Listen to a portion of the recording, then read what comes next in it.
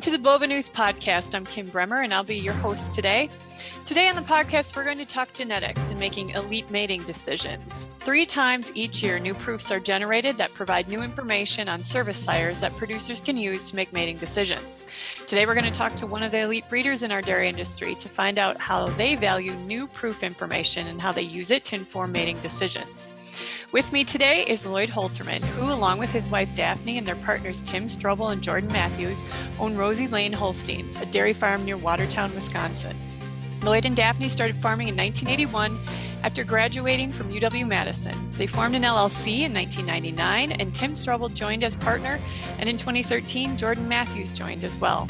Lloyd and Daphne have grown the Rosie Lane herd from 80 cows to 1,050 cows plus young stock. The Rosie Lane team consists of 20 full-time employees that help care for the animals and raise all the forages. So welcome to the podcast today, Lloyd. So we'll start off today with, I'd like for you to talk to everyone today about when you are making mating decisions. What process do you go through for your elite animals? What influences the decisions that you make? Well, the first thing we look for a very high net merit dollar value because we want these cattle to make as much money as possible. We also want them to rank well on DWP, Dairy Wellness Profit, or the Zoetis Index. And then we do select these heifers, the highest ones for each of those 2 things. And we also would just look at, from those lists, we try to sort out the ones that are very poor on productive life and daughter pregnancy rate, because we think those 2 items are the most important things in making cows last or having cows that last. What's your number one goal when you're making the mating decisions? To eventually have a 7 or 8 year old cow in the herd 7 or 8, 9 years from now, that's producing a lot of milk, breeds back, and has resisted disease, because those kind of cows are making a lot of money. So Lloyd, do you go through a different process when you're making mating decisions for your commercial herd, or is it the same? No, not really. We use about the same bulls. We haven't got into contracting too much with elite programs with the AI companies, a little bit here and there, but we pretty much, our flush animals are being bred to the same bulls as the rest of the herd. About 2/3 of our cows now are being bred to beef because their genetics aren't as high as the younger animals.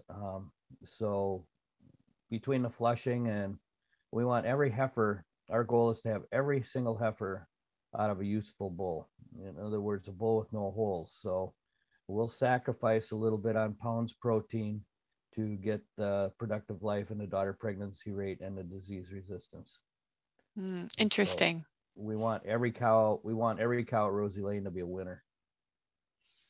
So how do you balance the use of young genomic bulls versus proven bulls? Well, I discount the young genomic bulls. That being said, you have to realize the proven bulls are already about 5 or 6 years older than the genomic bulls. And so they're at a disadvantage on generation interval. And so I'll discount them $100 or $110, somewhere in there. But that being said, the young bulls still are going to be higher than the highest proven bulls today. So progress keeps moving along. Yes, and quickly at that. Can you walk us through what happens when new proofs come out? How do you utilize new proofs? Well, the first thing I do, like I said, I go to some lists. The Holstein Association has some lists compiled, and then I have to usually call an AI person to get the high net merit list, because I don't know that too many websites publish by net merit. And we will sort out the highest net merit bulls and then eliminate bulls that get their net merit off extreme production without any health traits. Then we also look for AB kappa casein or BB kappa casein. If we can find bulls that do all that and be A2, that heightens the chance that they will get into our lineup. So pretty much the same as I've always done. Start with high ones and start scratching ones that don't make sense to you.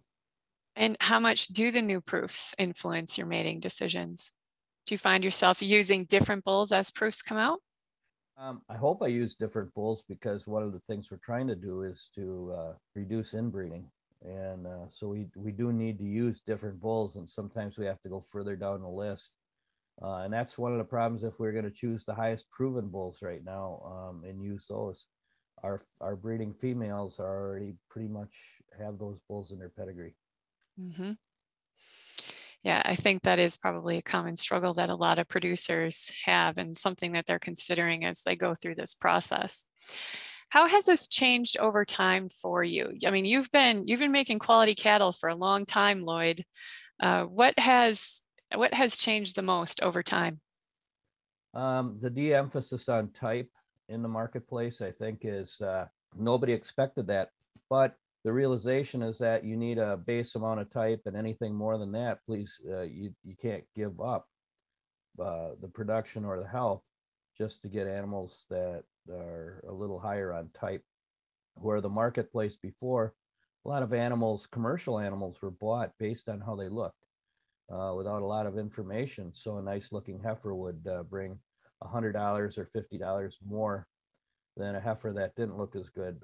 I think those days are over.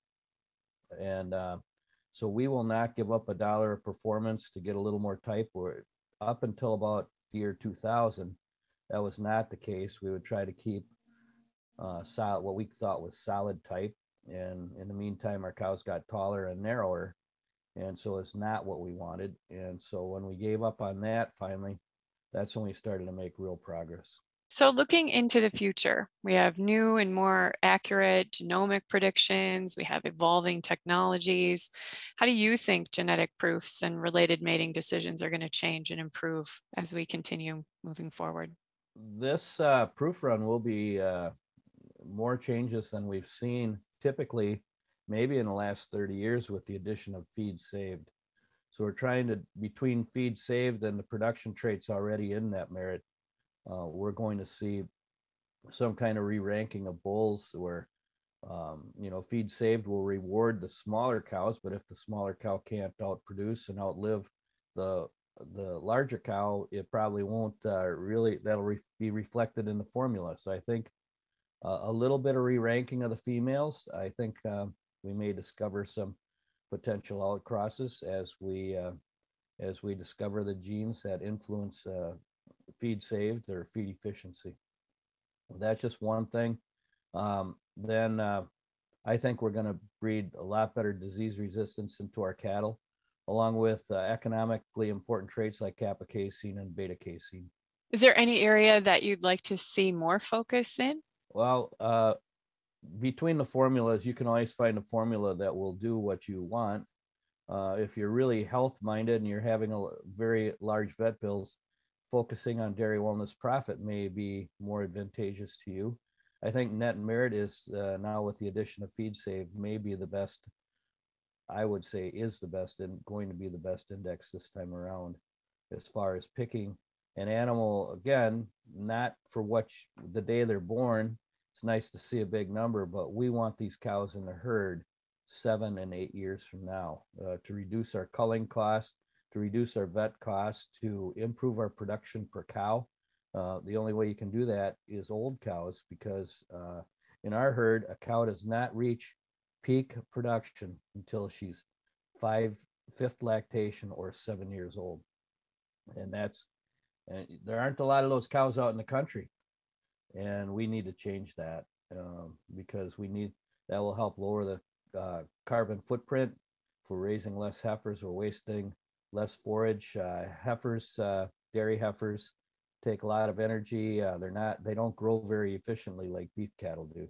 So it costs a lot more feed to raise a replacement. And if we can knock off a lot of replacements, the whole industry will be that much more efficient. Yeah, well said. Well, thank you so much, Lloyd, for taking the time today just to share your insight and expertise. I'm sure that we'll have you back on the show again. This wraps up our Bova News podcast for today. If you like what you heard, be sure to follow Bova News on your favorite podcast subscription service. And while you're at it, go ahead and follow us on the various social media platforms and subscribe to our YouTube page. Be sure to check out our website, bovanews.com, for more information and alerts to upcoming podcasts and webinars. This has been your host, Kim Bremer, and from everyone here at Bova News, have a great day.